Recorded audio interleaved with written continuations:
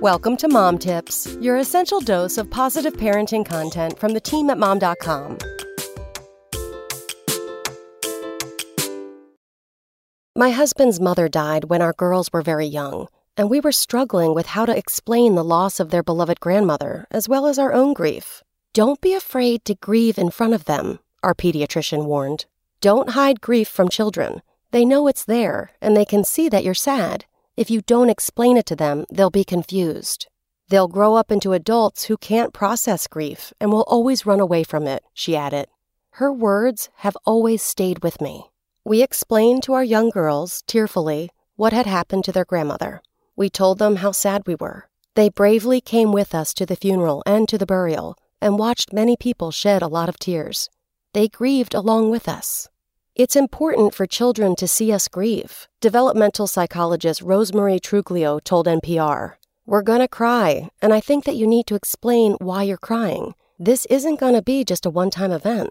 Truglio also advises using clear, honest words when talking to children about death, and to steer clear of phrases like passed away, and to avoid saying put to sleep when referring to the death of a beloved pet.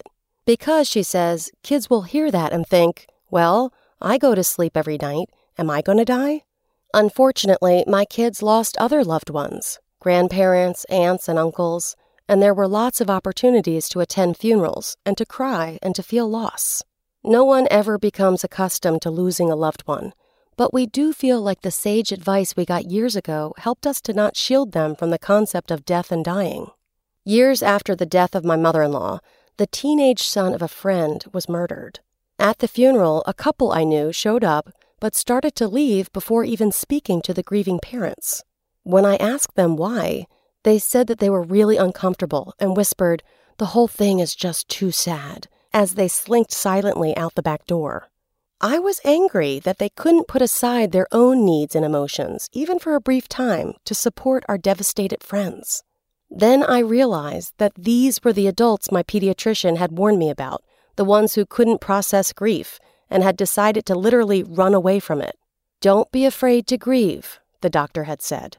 In that moment, I appreciated her wise words from so many years ago more than ever.